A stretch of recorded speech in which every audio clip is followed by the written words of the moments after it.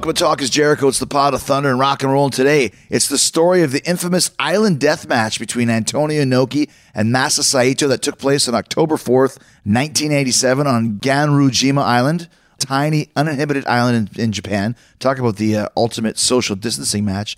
My old friend and journalist from Tokyo, Fumi Saito, and Jim Valley from Pacific Rim Wrestling Podcast and Wrestling Observer Live are here to talk about the circumstances surrounding the match, the events leading up to it, and what to expect if you actually want to check it out for yourself. It's a great story that involves a pro wrestling legend and master promoter Antonio Inoki, whose New Japan Pro Wrestling Company was in constant battle with Giant Baba's All Japan for talent, TV ratings, and fans.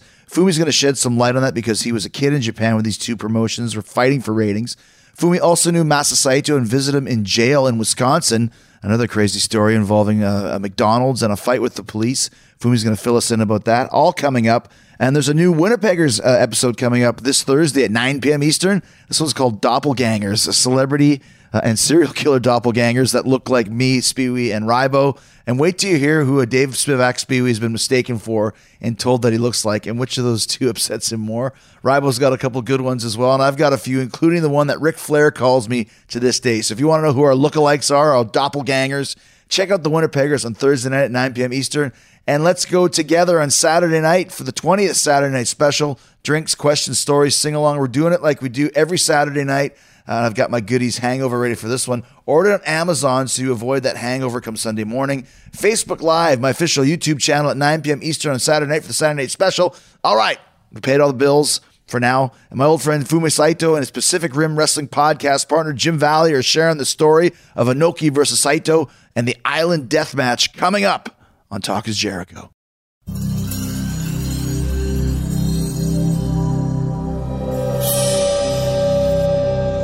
So one of the benefits of all of us being in a pandemic worldwide lockdown is it gives a lot of time to look into things, research things, and talk to guys that you don't get a chance to talk to too much. And this is a combination of all those things because I got Jim Valley here and Fumi Saito, an old friend of mine from Japan. And I was listening to your podcast, Pacific Rim podcast. Yes. And you guys were talking about the infamous Island Death Match between Antonio Inoki and Maso Saito. In this day and age, when there's so many, I've been calling them no people matches, empty arena matches, it's so strange to work without a crowd.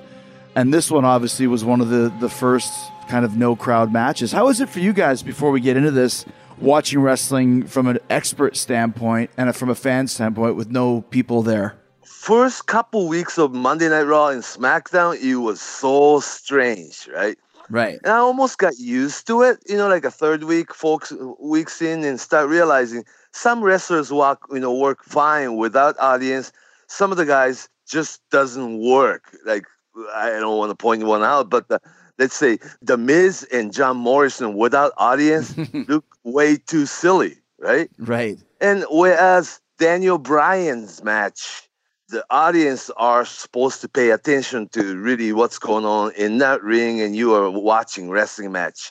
You almost don't need the crowd reaction sometimes. Yeah. What do you think, Jim? I think it's taught me from a fan perspective more about working, as far as you can see athletes who are more in the moment and seem to be unaffected by no fans. And you have others that seem to be who would excel more in an environment where they have the interaction with the audience.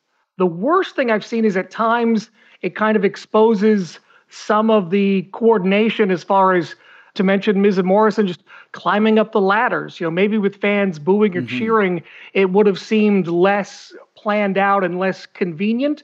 But regardless, this is a really difficult situation for everybody, and I think everyone's doing the best they can, and you have to appreciate that. It's interesting to me from a professional standpoint because I actually haven't had a match yet, but I've been on the shows every week in different capacities. And obviously, I did a 15-minute one-on-one promo with Matt Hardy where, if the crowd was there, it would be that much more, I wouldn't say exciting, but maybe energetic or live. But there's also a certain feel to it when it's just one-on-one, almost like you're acting in a movie or something like that. So I think what you guys are saying is probably right. There's certain guys that are going to adapt to it and certain guys that won't, because we really don't have any choice at this point. If the shows are going to continue, you got to do it that way. At WrestleMania, I thought Charlotte Flair was amazing as far as adapting to it, and I was really, really impressed with the performance she put in. With or without audience, they've done the same match. Now, is that necessarily a good thing, Fumi? Good or bad, but it had to be this way. This without audience thing, no audience in the building, it will not stop at the WrestleMania until this coronavirus thing, make any change, that you will be having or producing these TV shows. Mm-hmm. I don't know for how long. This is the way it has to be for quite some time for going forward. Yeah, realistically. What's kind of what wrestling is all about is you have to go with the flow and you have to adapt and change. And I think one thing that I really liked about WrestleMania were kind of the movies, like the Taker movie. I wouldn't really call it a match. Oh, yeah, that was very much movie. Yeah, it's a movie and the Firefly Funhouse thing. And yeah, that was strange, but the Bray Wyatt theme, it had to be that way, right? Yeah, and also, too, taking advantage. It's like this week I'm on commentary with Tony Schiavone, and the reason for that was there's 6 weeks of TV that we're filming. Let me just do commentary because we need another announcer, and I can add some energy to it because I find the commentators, if you're going to have no people there, you got to be extra energetic and excited and into it to translate to the people at home. It adds the content, like you're the disc jockey of that show. Right. That's a great point. What's going on in Japan? Because for me, one of the things about that I noticed very early on was, in following New Japan and working for them for the last 3 years, they were one of the first kind of big sports to pull the tours and to shut things down. Yeah. Is it still? Yeah, they're a big enough company. They could afford to cancel the show and still pay boys, right? Right. All Japan canceled the show. Pro Wrestling North canceled the show. For women's wrestling, Stardom canceled the show, and rest of the smaller company have to follow it too. And Korakuen Hall shut down too. They're not renting a house until a few months. So you can't run shows there. Well, because Stardom actually did a few empty arena shows before, didn't they? Yeah, and then they went back to one show with audience, then got really criticized. Then they went back to without it, and then they completely canceled the show this last week. How were they able to go back to doing shows with an audience? Had the virus kind of gone away for a bit, or? It wasn't, but it was not as serious. They didn't see kind of information and people's understanding and the circumstances. It varies, right? Mm-hmm. Until this prime minister and the cabinet, announced this, don't go out and stay home. Then rest of the society pretty much realize, right, this is really serious, Mm-hmm. First couple weeks, or even like President Trump 3 weeks back, they thought it was going to be okay, normal by Easter, right? Right. No, not Easter. It's like only a month away, not even a month away. It's impossible. But the understanding and interpretation of the whole situation varied. Now it's way serious. Yeah, everyone understands just how big it is. Yeah, so they went as far as wrestling goes, a couple wrestling companies went back to shows with audience for once, like 3 weeks back, and say, then really went, no, we can't do this. And then a show without audience, then now completely canceled all the tours. That's where we are now. Wow. And that's where we stand basically in the States. Isn't that correct, Jim? I mean, it's pretty much everything shut down here now for sports and everything. Unless you're Dana White and you're talking to your realtor about an island, yes. So, apparently Dana White is a student of Inokiism. I had no idea, but everything else is shut down, and it's so great that we're Dana taking White. seriously. What's going on in society doesn't apply to his world or something. Well, yeah, and it's almost the same with Vince still taping down in Florida, but I guess everybody's got their own way of dealing with things. But what you just said, Jim, was a student of Inokiism. And I want to talk about the death match, but I want to build up to this just to explain this very interesting character of Antonio Inoki and kind of a lot of the strange, interesting, unique things that he did. So give us a little bit of information and background on Antonio Inoki to get to this point, Fumi?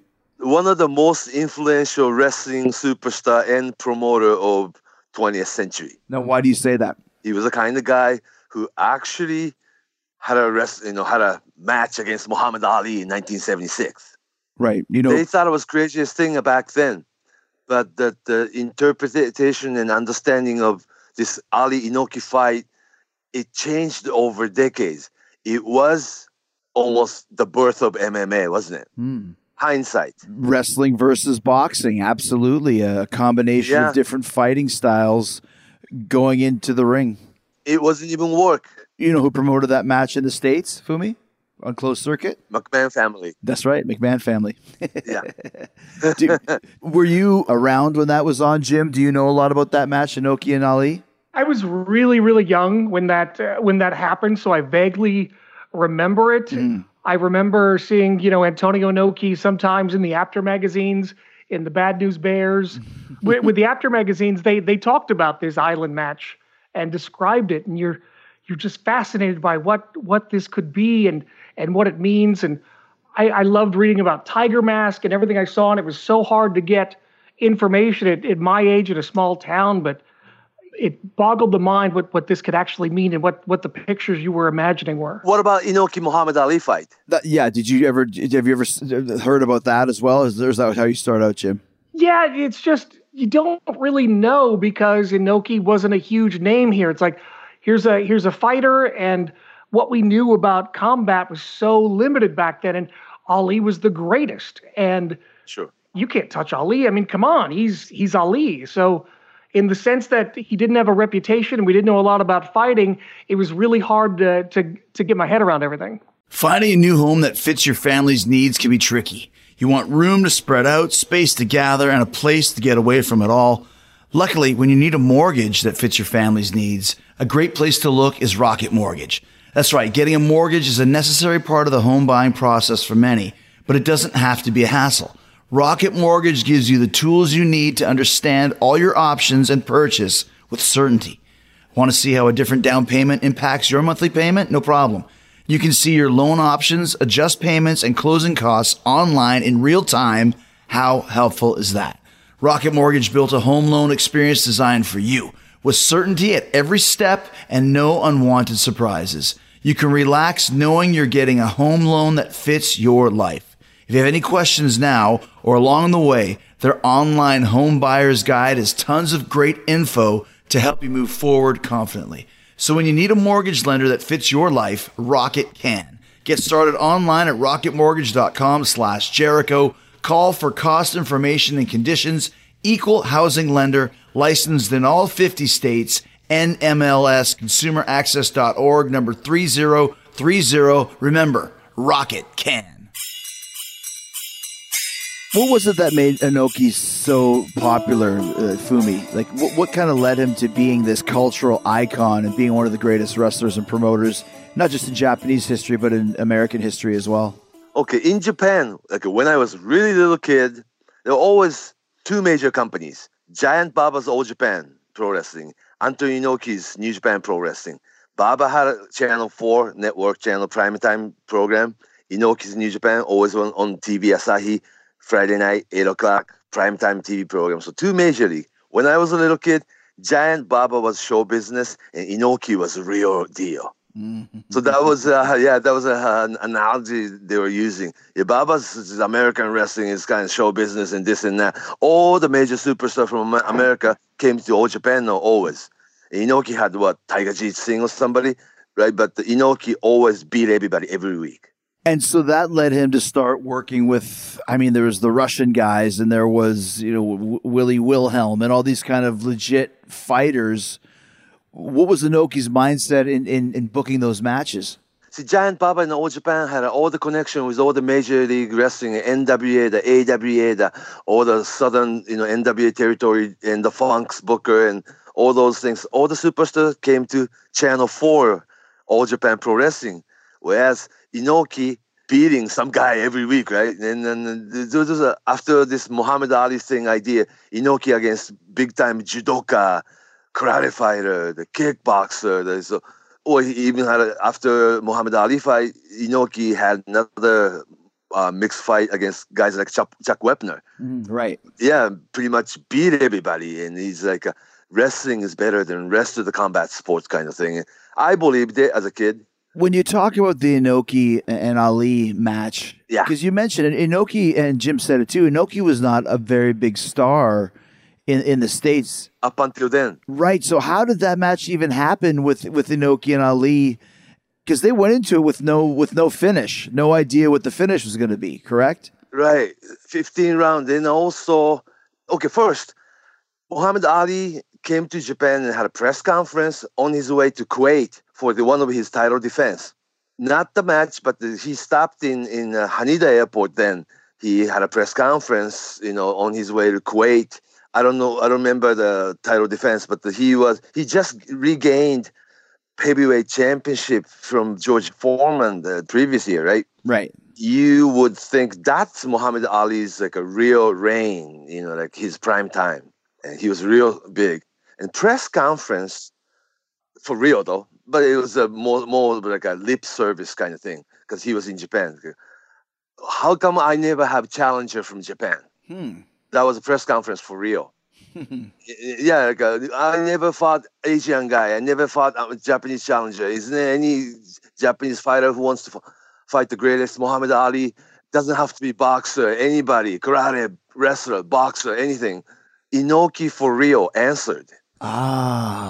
He ran his own angle. You know what I'm saying? Gotcha. But somewhat it became big news in print media. So somehow, Ali side people had to answer it too. Then the whole project started moving forward. Yeah, Ali's people still thought that it was going to be the exhibition, some fun thing that Ali goes to Japan and have a fight with Japanese professional wrestler. Oh, it's an all act, piece of cake, right? Also, boxers never travels alone, let alone Muhammad Ali. He comes to Japan with 30 other entourage, right? Yeah, his entourage, right? Yeah. Yeah, the whole network. Yeah. They did not realize how big of a thing it was in Japan until he got here. They thought it was going to be just a TV show for like a fun act. It's all show, When are we going to rehearse this thing? And Inoki's people say, no, there's no rehearsal. And then they start saying, something is wrong, right? Definitely. But you wouldn't be making, $6 million back in 1976 for just little show. Inoki's people and New Japan and TV Asahi, it was always been serious about this all along. For knowing how Inoki was, he was gonna really have a fight. Leading up to this Inoki fight, Ali fight, there was a paid audience at the Korakuen Fall for your open sparring show that Ali shows his practice, Inoki shows his practice, right? Then Ali's people saw what Inoki was doing in the ring. It's like, this guy is serious, right? Let's pack up and go. Oh, wow. TV Asahi and these people did their best not to let these guys leave the country. I mean, how much money they're going to lose? Announce it and cancel it? Sure. Then there was a meeting after meeting after meeting, midnight, closed door meeting. And to make this fight happen, Ali's people really insisted that there's not going to be no kicking. There's not going to be no wrestling. There's not going to be no karate chop hitting. What are we going to do, right? That's how Inoki, came up with laying down on his back and kicking his leg thing. Remember? Right, yes. He had to do this. There's no grappling. There is no karate chop throwing. It's nothing, none of those. What could wrestler do? Inoki did what he could do, though, then. But just the fact he went in the ring, because like you said, all of Inoki's strengths were taken away. So it's basically a boxing match with the greatest boxer in the world, and Inoki had none of his tools. None of these tools. But Muhammad Ali thought it was, I'm sure he was still okay because he's the greatest. But his people and entourage didn't trust Japanese people. Anything can happen, if you let this guy, walk into the ring. Right. And everything televised. Funny thing can happen, right? So they were so careful about it. But the point is to make this happen, no? because it was the biggest thing, right? And also top of the technology at the time too. You beam this whole fight into America live from Japan. No pay-per-view then. Closed circuit at the movie theaters, 130 locations all around the U.S. And it was a big business.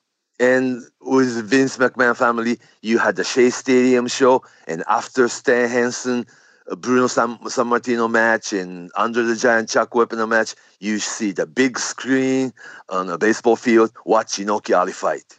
Right. That was a big business, wasn't it, at the time? Sure. I mean, like you said, it was Shea Stadium for the closed circuit match. I think they had a couple live matches, like you mentioned, but that was closed circuit. Yeah. And also, funny thing was, though, this happened in Japan Saturday morning, 11 o'clock in the morning. In 1970s, we had school on Saturday until noon, half a day, but Saturday wasn't off. All the kids go to school Saturday morning then. Not anymore, though, but when I was ninth grade, yes, we were still junior high, and Saturday morning, you still attend morning class on Saturday. For some reason, show started 11 o'clock in the morning in Japan. I had to run home, all the way home, never stopped. I ran home to catch the show, All the kids did. Ran from the school back to your home, skip the bus. We have to run to catch the show. All the kids did. The reason they had 11 o'clock in the morning at the Budokan was that it was 9 o'clock prime time in New York. Wow, gotcha. I didn't understand then. It's like, why 11 o'clock in the morning so early, right? Right. They had rerun that replayed the show the same night, Saturday night, prime time, but it's recorded show. You got to watch these things live. Mm-hmm. I ran home. I clearly remember ninth grade me ran home all the kids were running home. You got to watch this show. And believe that the Inoki was going to suplex Muhammad Ali. Right. None of this happened, though. And didn't understand the martial arts of it. And Inoki couldn't do any of that. And didn't announce the rule change and anything on TV. Oh, wow. They were just doing everything they could to get that match in the ring. In the ring, yes. Mm-hmm. And to have Judo Jin LaBelle as a referee, too, assigned. Right. You got to have an enforcer, right? Right, of course. Yeah. Just in case. Oh, God. A lot of myth up to this date, what was taking place backstage. Ali's people had a gun in his pocket. You can't walk in Budokan with guns in his pocket, Yeah, but a lot of myths that people still believe to this day. Inoki was going to get shot, all those things. So let's talk about the actual island location of the Island Death Match, and we'll do that after you guys hear about a great new way to stay hydrated in this summer heat. It's been tough to stay hydrated at AEW. I know a lot of you guys know that Daly's place in Jacksonville, it's an outdoor venue. We're doing matches in that crazy heat and humidity. Super easy to get hydrated, and you know why hydration is so important. Making sure you're hydrated increases your brain power and boosts your productivity, prevents headaches and improves your skin and mood, helps your digestion, prevents bad breath, and the big one for me, it gives you energy. But how much do you need to drink to really stay hydrated? 10 cups of water, a gallon. Luckily, there's Hydrant. And Hydrant takes all the guesswork out of staying hydrated. Hydrant has created a refreshing electrolyte powder that you mix directly into water so you can more efficiently and effectively hydrate your body. Each rapid hydration mix has the 4 essential electrolytes your body needs: sodium, potassium, magnesium, and zinc. And it packs a punch to help your body hydrate fast and stay hydrated. It's made with real fruit juice powder and comes in a bunch of different flavors. I got a variety pack that has blood orange, not to be confused with Blood Orange Cassidy, that wretch, lime and grapefruit flavors. And so far, the blood orange, actually the taste is my favorite. I pour the powder into a bottle of water, shake it up and drink it. It tastes great going down, refreshing, and I feel the energy boost right after I drink it. You need to try it for yourself to see what I'm talking about. Trust me, you're going to want to drink it for the flavor alone. It really does taste that good, and the price won't break your bank either. Hydrant starts at just $1 a packet for a 30-day supply, and you can save even more money with a monthly subscription. Plus, it's backed by a 100% satisfaction guarantee. If you don't love it, send it back for a full refund. And I'm going to do you one better. You can save 25% off your first order. Just go to drinkhydrant.com/Jericho. Enter my promo code Jericho at checkout. That's drinkhydrant.com/Jericho. Use the promo code Jericho to save 25% off your first order. Drinkhydrant.com/Jericho. Use that promo code Jericho. Save 25%. Thank you to Hydrant for sponsoring Talk is Jericho and keeping me hydrated and feeling good for AEW Dynamite and beyond. So he had a track record of having these kind of strange and interesting matches. Jim, what inspired you to talk about the Island Death Match on your podcast? Was it your idea or was it Fumi's? No, it occurred to me that right now we're seeing a lot of creativity. The fact that we're seeing empty arena matches. Yeah, no audience. Right. And we saw the Boneyard match and the creativity of the Firefly Funhouse match. And I was like, wow, Inoki set everything up in 1987. It's not as cinematic, say, as the Undertaker and AJ Styles, but to have it on an island in an analog world where you have to set up all the cables and all of the planning that must have gone into it, it's really, we can talk about the match and if it was a critical success or not, but as far as the vision, it's ahead of its time.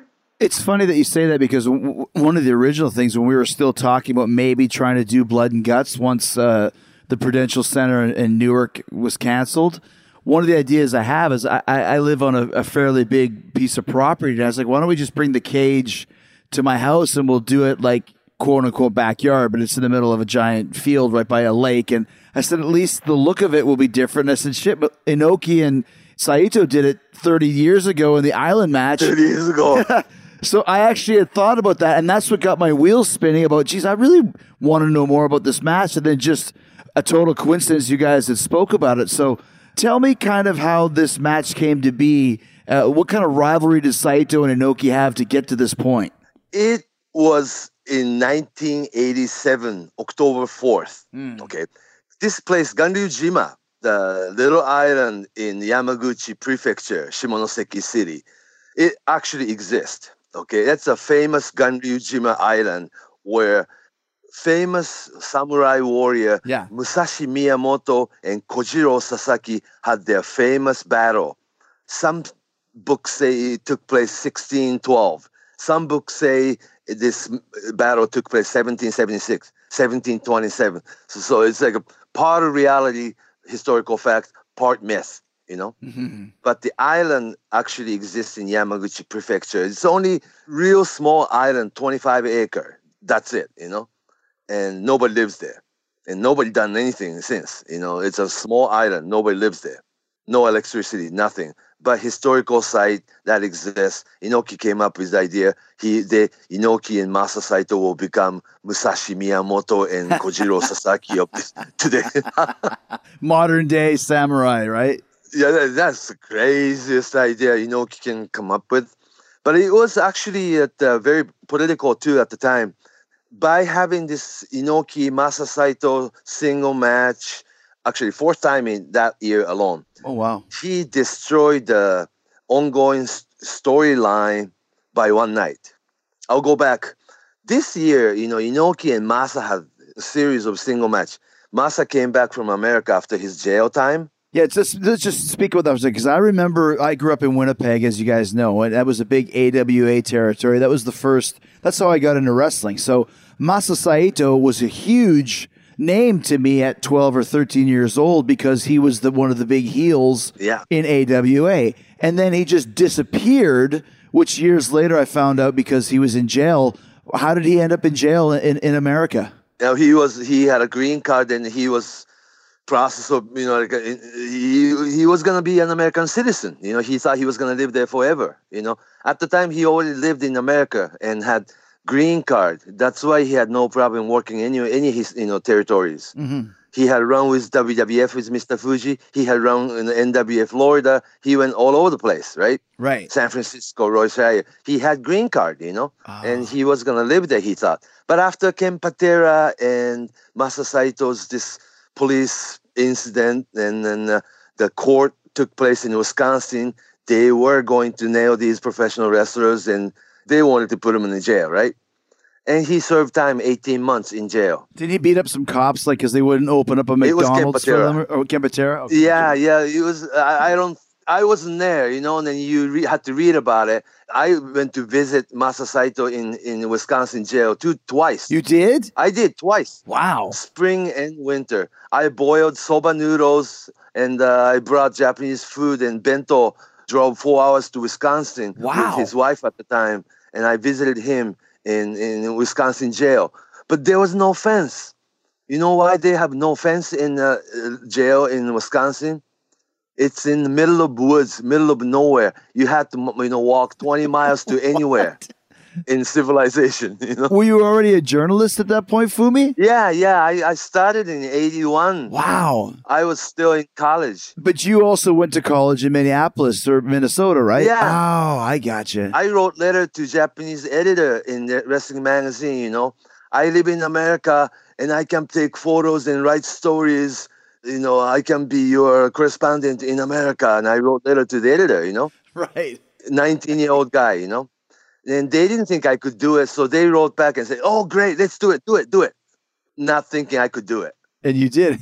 Yeah, I made up my own identification card and put my photo on it. And then I made my own ID. You had to. You make your own press pass and went to Vern Gagne and the Wally Cobble's show. And then, I start showing up the show and it was my camera. And they didn't believe me first, But I start taking for my debut match was Vern Gagne against Nick Bockwinkel, 1981. And I sent the photo to Japanese Wrestling Magazine. They made, 4-page color page on it. I brought the magazine back to AWA office and see. Right? And also people like Adrian Adonis and Jesse Ventura start making tours to Japan. And Adrian almost took me under his wing and said, yeah, you're all right, I like you. And then became friends. So when Masa was in jail, you went and visited him? I visited. Yeah. Yeah. I got little details, too. And I read all the newspaper, what happened in the court and all that. And then Kempter threw a big brick boulder into McDonald's window because they were closed, Bad, huh? Typical wrestlers, though, right? I want food. Yeah, McDonald's in a small town, Waukesha, Wisconsin, the population of 500. They know where wrestlers are staying. Oh, yeah, right. Good point. Yeah, so the police force, you're talking dozen cops, right? Came to their motel room, and they knocked the door, and then Masa was rooming with Ken Patera, and Masa answered the door and told the cop, no, Ken isn't here. But they maced him, Then he got out of the room and shut the door, but they locked, with his underwear and everything, But so one thing led to another, and one cop from one end of the hallway, and the other group of cops from the other side, end of the hallway. He had to fight too, Mm-hmm. All in all, assaulting police officer is a big crime, Absolutely. Oh, especially in a small town in Wisconsin. Exactly. And they wanted to have that court in that town too, not in Minneapolis. Oh, wow. Not in Minneapolis with Vern Gagne professional lawyers, But anyhow, to make the long story short, they were in jail, And I went to visit him a couple of times. And after he got out of jail in the end of 1986, he pretty much changed his mind that he wanted to come back and have a final run as an active wrestler. Because he got lonely about it because he was already 40-something. Right. And being in jail for 18 months, he worked out in there, though, but he didn't think he could have match anymore. And people were telling me, it's like riding a bicycle, so you can have a match, Mm-hmm. He trained again and made comeback a little bit, but that was dying day of AWA too, Right. Yep. And Inoki was running his like a final run as active wrestler. 2 years later, he'll become politician, remember? Right. But he still wrestled for another 10 years after that. Yeah, but 2 or 3 matches at a time. Gotcha. Yeah. Every time he wrestled, it was a big deal. But active full-time wrestler and a booker and promoter, that was becoming his final run too. So Inoki wanted to have Maso Saito as his big rival. And Masa wanted to come home and have his final run as active wrestler. Gotcha. Yeah, all thing worked.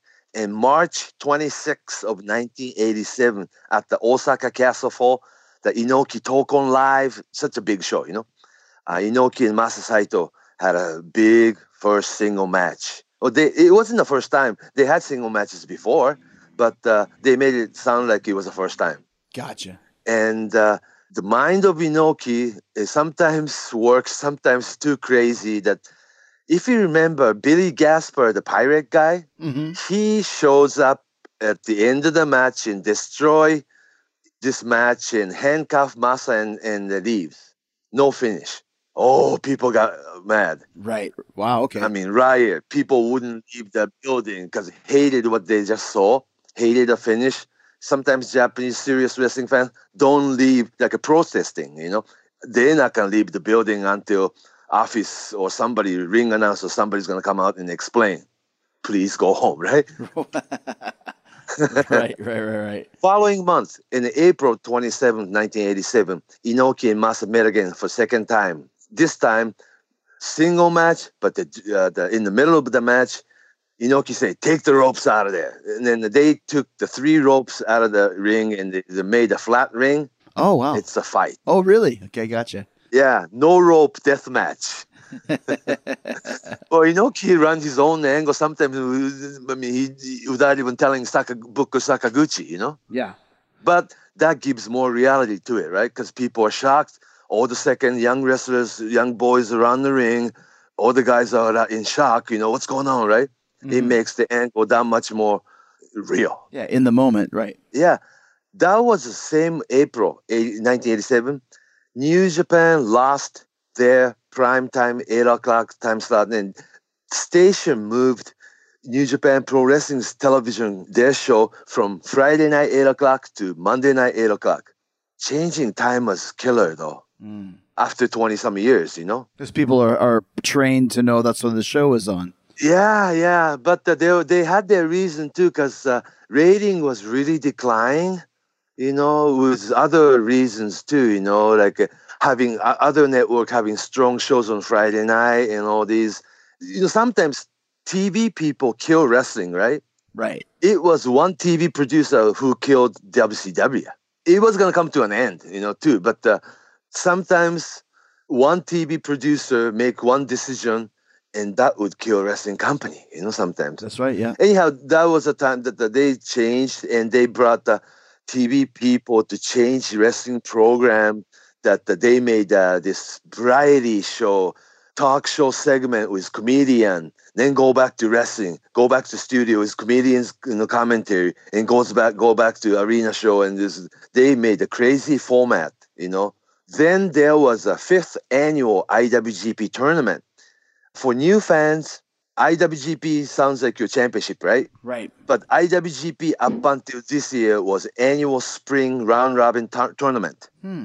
After this, final of the annual IWGP tournament, of course, the final was again Antonio Inoki against Masa Saito. 3rd time that year alone. Right. Inoki announced it as a president of the company. IWGP will become heavyweight champion, the title that will be defended. Oh. Yeah, it became championship instead of annual tournament. Okay. We could talk about IWGP all night long, No, but this is the build-up as to why they ended up on an island. Yes, I'm getting to it. I'm sorry. All right, we're just about there. But before we get into the match itself, let me take a minute to tell you about something that might make all your Zoom happy hour hangouts a little easier to deal with the next morning. I'm talking about Goodies Hangover. Man, where was this stuff after all those talk and shop episodes with Gallows and Anderson? Not going to lie, Goodies Hangover will probably come in handy on Sunday morning after this weekend's Saturday Night Special. I'm having too much fun hanging out with you guys on Saturday night. So anyways, we've all been there. You have a fun night out. The next morning is brutal. And like I said, you can take the brutal out of the next morning with Goodies Hangover. Goodies Hangover is pain relief at the speed of powder.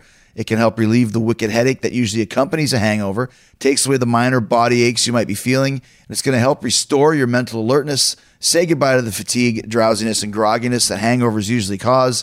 It comes in a citrus berry boost flavor. You can toss it back as is, or you can mix it with water. Don't let a hangover slow you down ever again. Get Goodies Hangover and let its formula stop pain fast and provide that boost of alertness you need. So now you can have that fun night without worrying about how you feel the next morning. Get yourself some Goodies Hangover at Amazon or Walmart.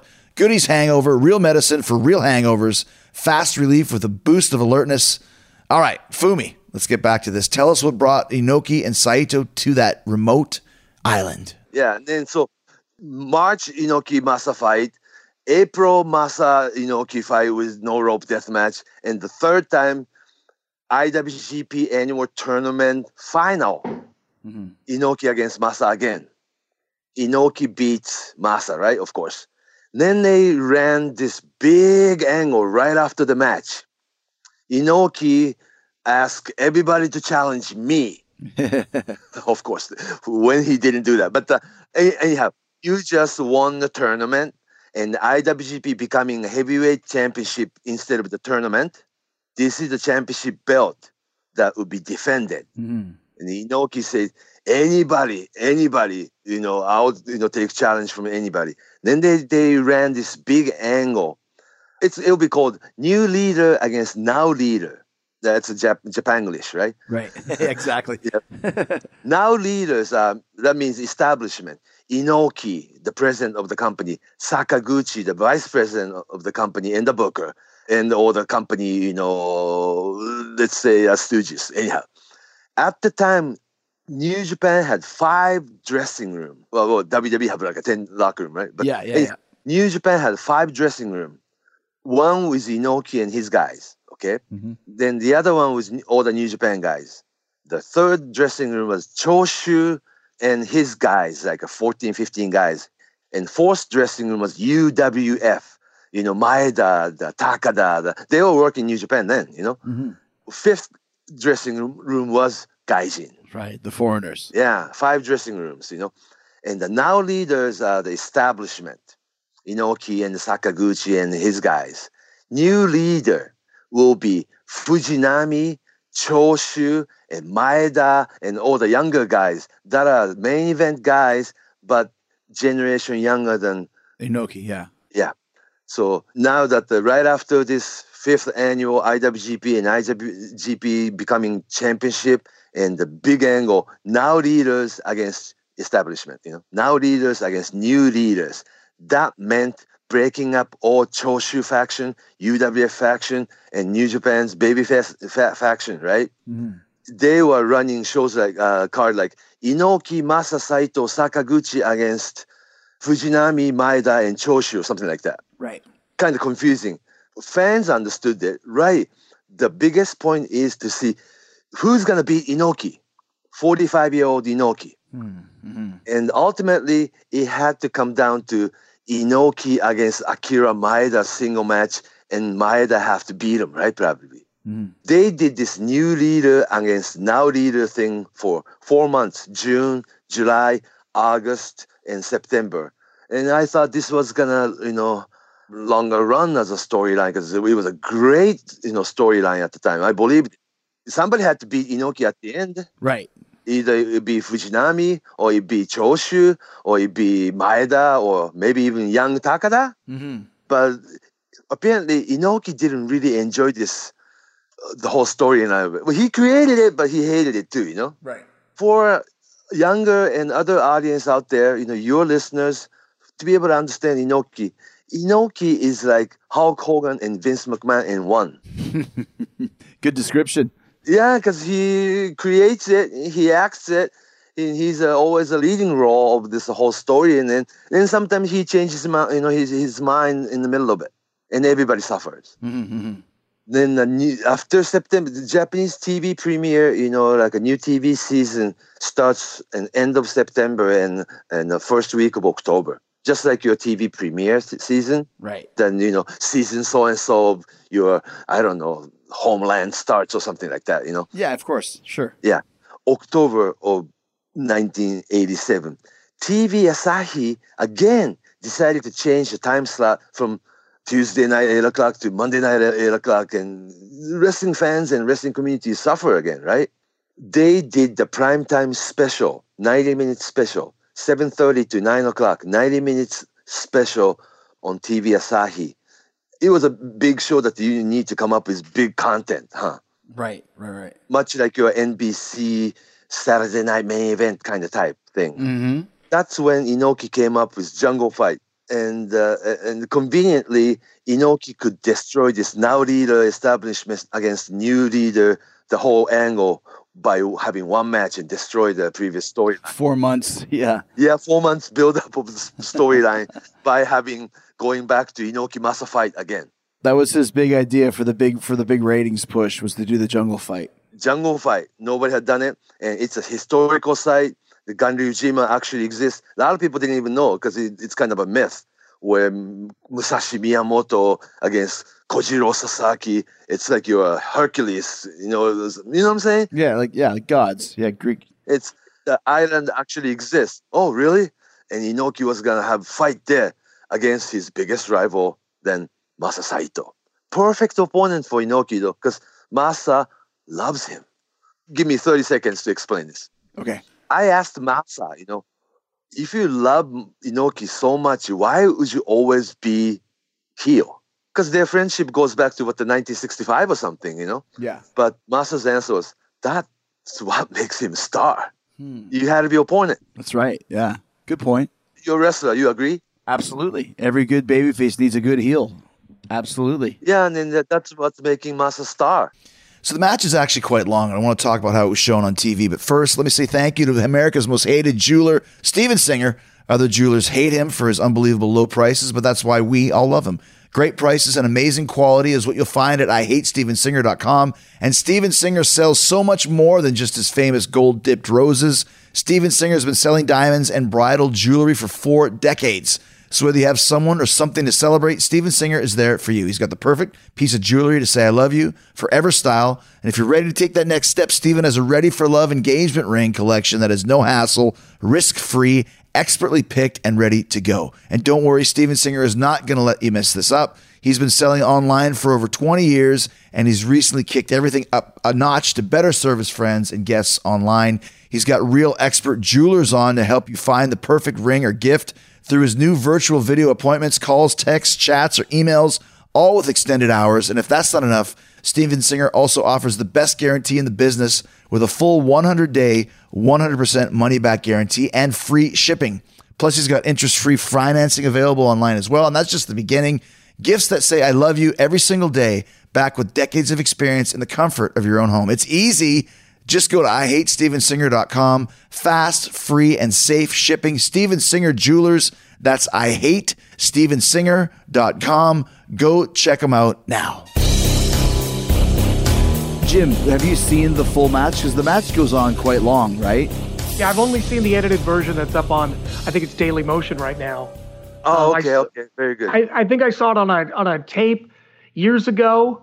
Like I said, when you see the Island Death Match as a kid, maybe, you're expecting, Greg Gagne as Rambo or, Indiana Jones in there. And there's today, maybe Sarah Logan running around howling. You imagine stealth and, maybe a machete in there somewhere and people sneaking up on each other, coming out of rivers and dart blowguns and everything. Yeah. Yeah. There's a big boulder. There's just, from my standpoint as a U.S. kid, that's what you have in mind. And the reality was, for better or for worse, it's actually a very serious presentation, and it's more of a pancration style, very straightforward match. There's not a lot of movement. The offense is very standard and not a lot of varied offense, but the whole time you can see that they're putting effort in. I took probably a lot of energy to be in the moment the whole time. There's subtle things going on. When Maso Saito's got Inoki locked in, you can see Inoki's face, and he's like looking around, like thinking, okay, what do I do? And he's kind of reaching around, just kind of with his hands, okay, where am I doing? And I can do, and then he finally figures out what he needs to do. Foam is coming out of his mouth too. Yeah, there's a lot of subtle things, but if you're expecting action and diving off of trees and things, you're going to be eyes. Yep. Yeah, you're going to be disappointed. Yeah, because they basically they've set up a ring. The filming is very grainy. I don't know if that's just from over the years, but there's a helicopter that's filming from far away, and basically, like you guys said, they're just grappling. And there's a part where Masa gets Inoki kind of in a leg lock, and they sit there for 5 minutes, 10 minutes, and like you said, like it's very much a slow, almost like if it was a real life fight to the death. What would these guys do with no weapons and no outside help?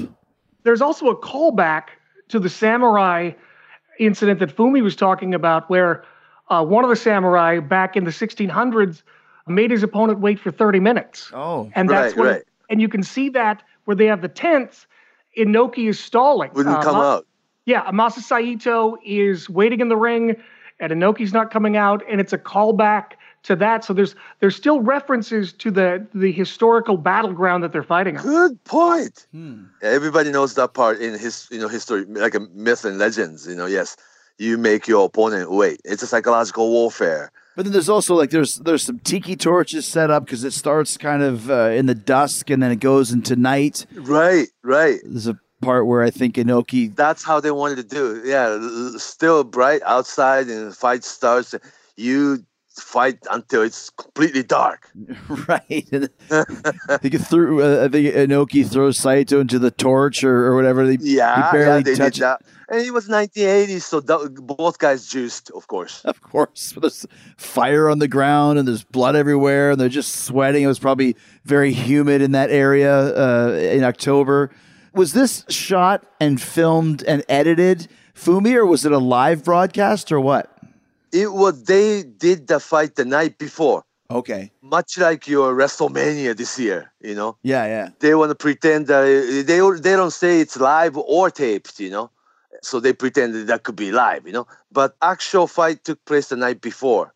And I was one of the TV Asahi's World Pro Wrestling TV programs, the lowest writer then. The reason they brought me in was that those, directors and producers and other guys in the studio have no clue about wrestling, right?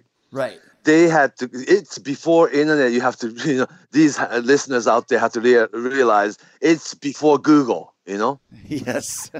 And I was given that part-time job as a go-to guy to say anything about wrestling. Oh, they can't do that in wrestling. Oh, you can't do that in wrestling. Historically, this was this. I just give them clue, But I was only 25 and I had no power and no opinion, nothing, But what I'm saying is, I was in that studio when they were editing this match. Wow. Yeah. What were they looking for to edit? Because like we mentioned, it was 2 hours long. Actually, it was another Antonio Inoki saga thing that you kayfabe the closest people. Right. They didn't tell TV, Asahi, and actual camera crew and the directors anything about it. Just come in and film this as if it's real. So you had to be there at all time and not to miss anything, but you film this as a sporting event, like you don't miss anything in baseball game, right? Mm-hmm. Yeah, so they were there all day to film everything. And we got the raw footage from that location, and you had to make it into a 90-minute primetime show. There were 2 matches announced. One match, Maso Saito Inoki jungle match, the half of the show. And the other was live from Korakuen in Fujinami against Choshu, single match, first time in 3 years. Choshu and his faction worked Giant Baba's Old Japan 1985 and 1986. They left New Japan for 2 years, for real. Right. 87, spring of 87 was a deal that the Inoki and that the Choshu and the whole faction came back to New Japan to join again. Fujinami Choshu single match, they could make a big deal out of it. First time in 3 years, such a rivalry. In the early 80s, that was a main event. How many times can you do Ric Flair against Ricky Steamboat? But they did it. So when this came out, was it, you mentioned it was a 90-minute primetime special. Did you guys edit it down to about an hour? Yeah. About like 40 minutes. What was the reaction from the audience, from the country? It probably varies because, serious, more hardcore wrestling fan wanted to see the end of Inoki, right?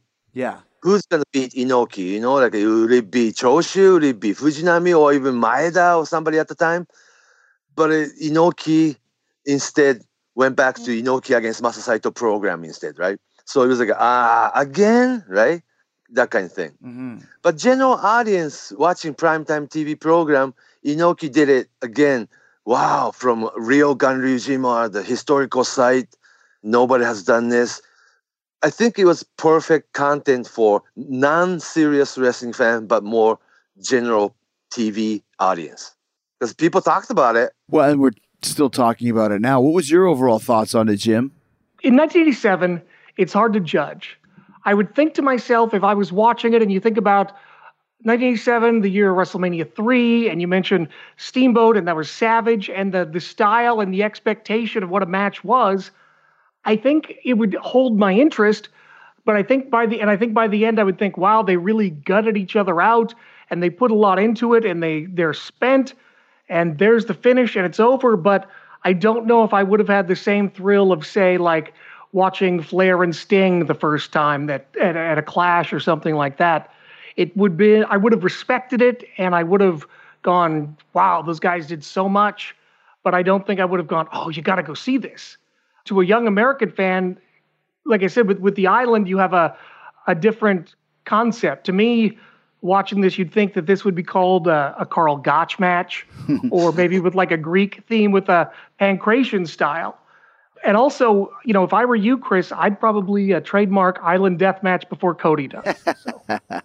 I think when I watch it back, it's one of those things that it's much like we talked about the Inoki Ali match earlier. Its legend is far better than the actual match itself. Talking about it, thinking about it, the whole story behind it. But when you watch it, it's very slow, and obviously that's by design because they're not. If they did that now, it would be much more like the Undertaker Boneyard match, and where there's a lot of tricks and traps and that sort of thing. Production, yeah. Whereas Inoki wanted this to be two guys get dropped on an island. There's a guerrilla camera crew, film it, put it together, air it. You can see that's what he was going for. Couple additional, may I? Yes, please. This Inoki and Masa fight in the Ganryujima Island, it's not a house show. They didn't sell ticket. What Booker and Senior Vice President Sakaguchi came up with was an advertisement they offered to all the media outlet at the time, Weekly Pro Wrestling, the Gang Magazine, the Weekly Fight, the Tokyo Sports, the Nikkan Sports, about 45 different media outlets. They had to buy this flag. Samurai warrior fight, you always have this samurai flag, right? In the battlefield. Right. One flag says Antonio Inoki, and one flag says Maso Saito, and you can put your company name underneath. It's an advertisement, Oh, okay. You have to buy two flags each. It's $1,000. So it's $2,000, okay? And all 45 to 50 media outlet had to buy this, advertisement, and to put it in on the island as a flag, samurai flag.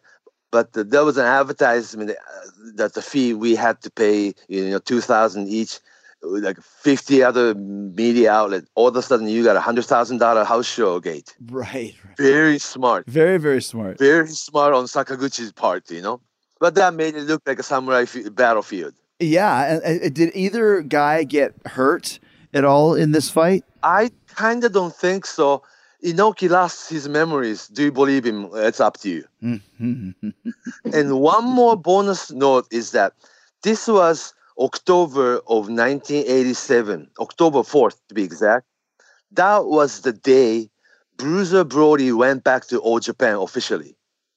They had to do something around that date because what's going to be on Tokyo Sports the very next day. You know about Tokyo Sports. That comes out every day. And you can buy this, trash tabloid sports page newspaper on any subways and train station around the country. People pick up and read it, right? Right. So wrestling coverage was really very important for wrestling companies at the time. But this year, you and I just talked about all the Choshu's faction, all 15 guys coming back from All Japan to New Japan. While they are technically still under contract with All Japan was going to sue all of them and Inoki. They wanted to settle out of the court, and Brody, Jimmy Snuka, Abdul the Butcher was still technically under contract to New Japan. They just weren't using them. Oh, wow. And they weren't going to use them again. So they kind of traded it. We'll take Riki Choshu and his faction back, and we can release Brody and Snuka and Abdul the Butcher and using him. Then the Giant Baba gladly took him back very same week. Yeah, because they're money drawers. Who won the island match? Inoki. With what was the finish? I think it was Mystery Sleeper. Sleeper hold. Yeah, because somebody has to go sleep, right? Have to lay down like the last man standing. Right. You basically have to almost kill somebody to win. Yeah. And they're both bloody. They're both bleeding heavily. Heavily. That was Masa's, very good, Masa role to, take, As we start to wind down here, Do you find that Maso Saito is a little bit underrated as a performer? Because just looking back and thinking about him, and the guy was just massive too, like so big. How was he remembered in Japan? Because in the States, he never really worked for Vince Jr., so people don't really talk about him the same way they talk about Muto or guys like that. And also, he was wrestler's wrestler, Boys respected him more so than the fans. Yeah, he was wrestler's wrestler, wasn't he? What do you think, Jim? It's almost comparable as far as everything to Haku, where he's got a lot of respect backstage, and he's a businessman, and he does what needs to be done in the ring.